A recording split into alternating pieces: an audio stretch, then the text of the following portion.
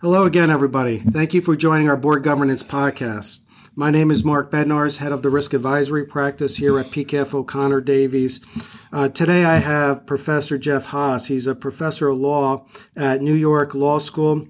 He has his own practice, also provides expert witness testimony, and has been on boards for the last 20 years. Professor Haas, thanks for joining us. My pleasure, Mark. Happy to be here with you and your audience. So today we're going to be discussing board members' fiduciary responsibility. It's so important for board members to really think about having the company and shareholders' best interest at heart. So, I'm very familiar with, the duty of care, which is really focusing on making sure you make informed decisions, whether it's reviewing internal information, external information, or bringing in subject matter experts to come in to help them with certain types of issues. But today we're going to be really talking about and really focusing on duty of loyalty. And to me, it's really having, again, company and shareholders' best interest at heart and really avoiding conflicts of interest. So I'm going to be starting off to asking Professor Haas, can you provide me an example of conflict of interest? Sure, and they come up all the time. And the duty of loyalty, all the fiduciary duties, they apply not only to directors and officers of publicly traded companies, but also those that are privately held. So it's important to all types of companies.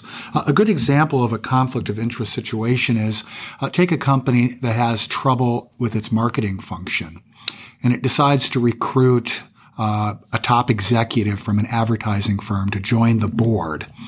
Eventually, that company is looking to hire an advertising firm to help with its marketing campaign. And not surprisingly, the newly recruited director would love to have his or her firm get that work. The big question is, can the company pursue a contract with that firm, or does the conflict of interest ruin that possibility? So are conflict of interest transactions banned? They're not banned. Historically, people were very suspicious of them, and rightfully so. Today, the existence of a conflict is the beginning, not the end of the analysis. All states, including the all-important state of Delaware, have so-called interested director statutes, which allow the taint of conflict to be cleansed and allow the transaction to move forward. Delaware Section 144 is the interested director statute in the state of Delaware.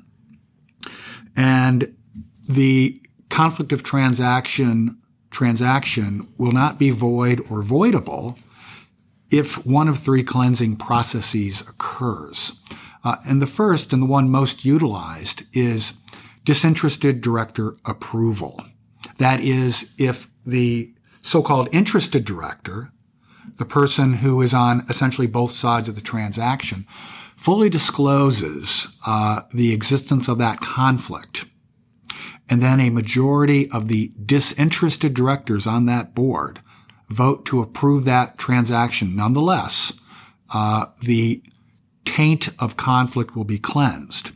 Now, alternatively, you could have full disclosure plus approval by a majority of disinterested shareholders. That's also a cleansing mechanism. And Delaware has a third and final cleansing mechanism.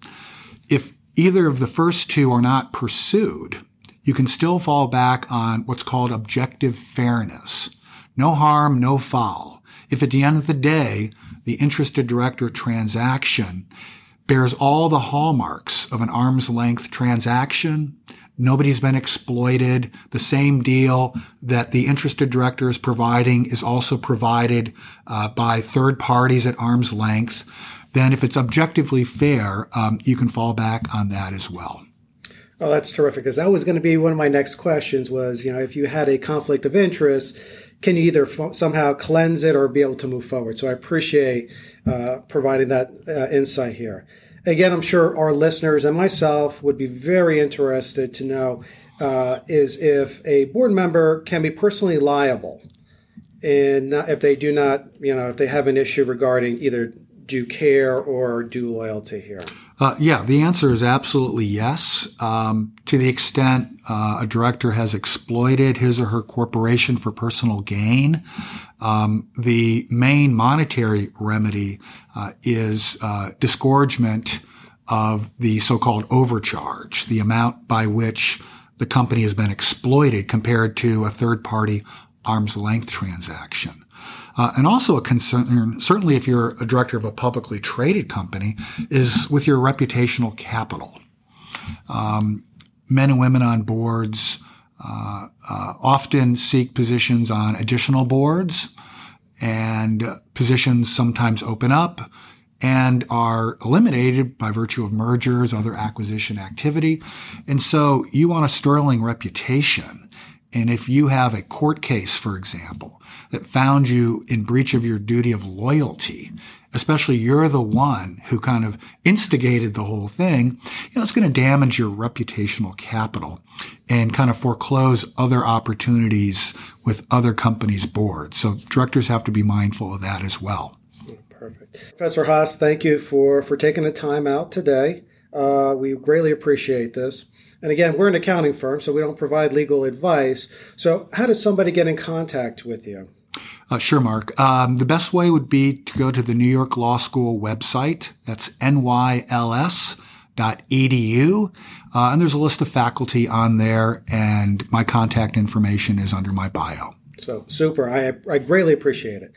Again, thank you everybody for joining our podcast. We look forward for you to listen in on our next one. Thank you very much.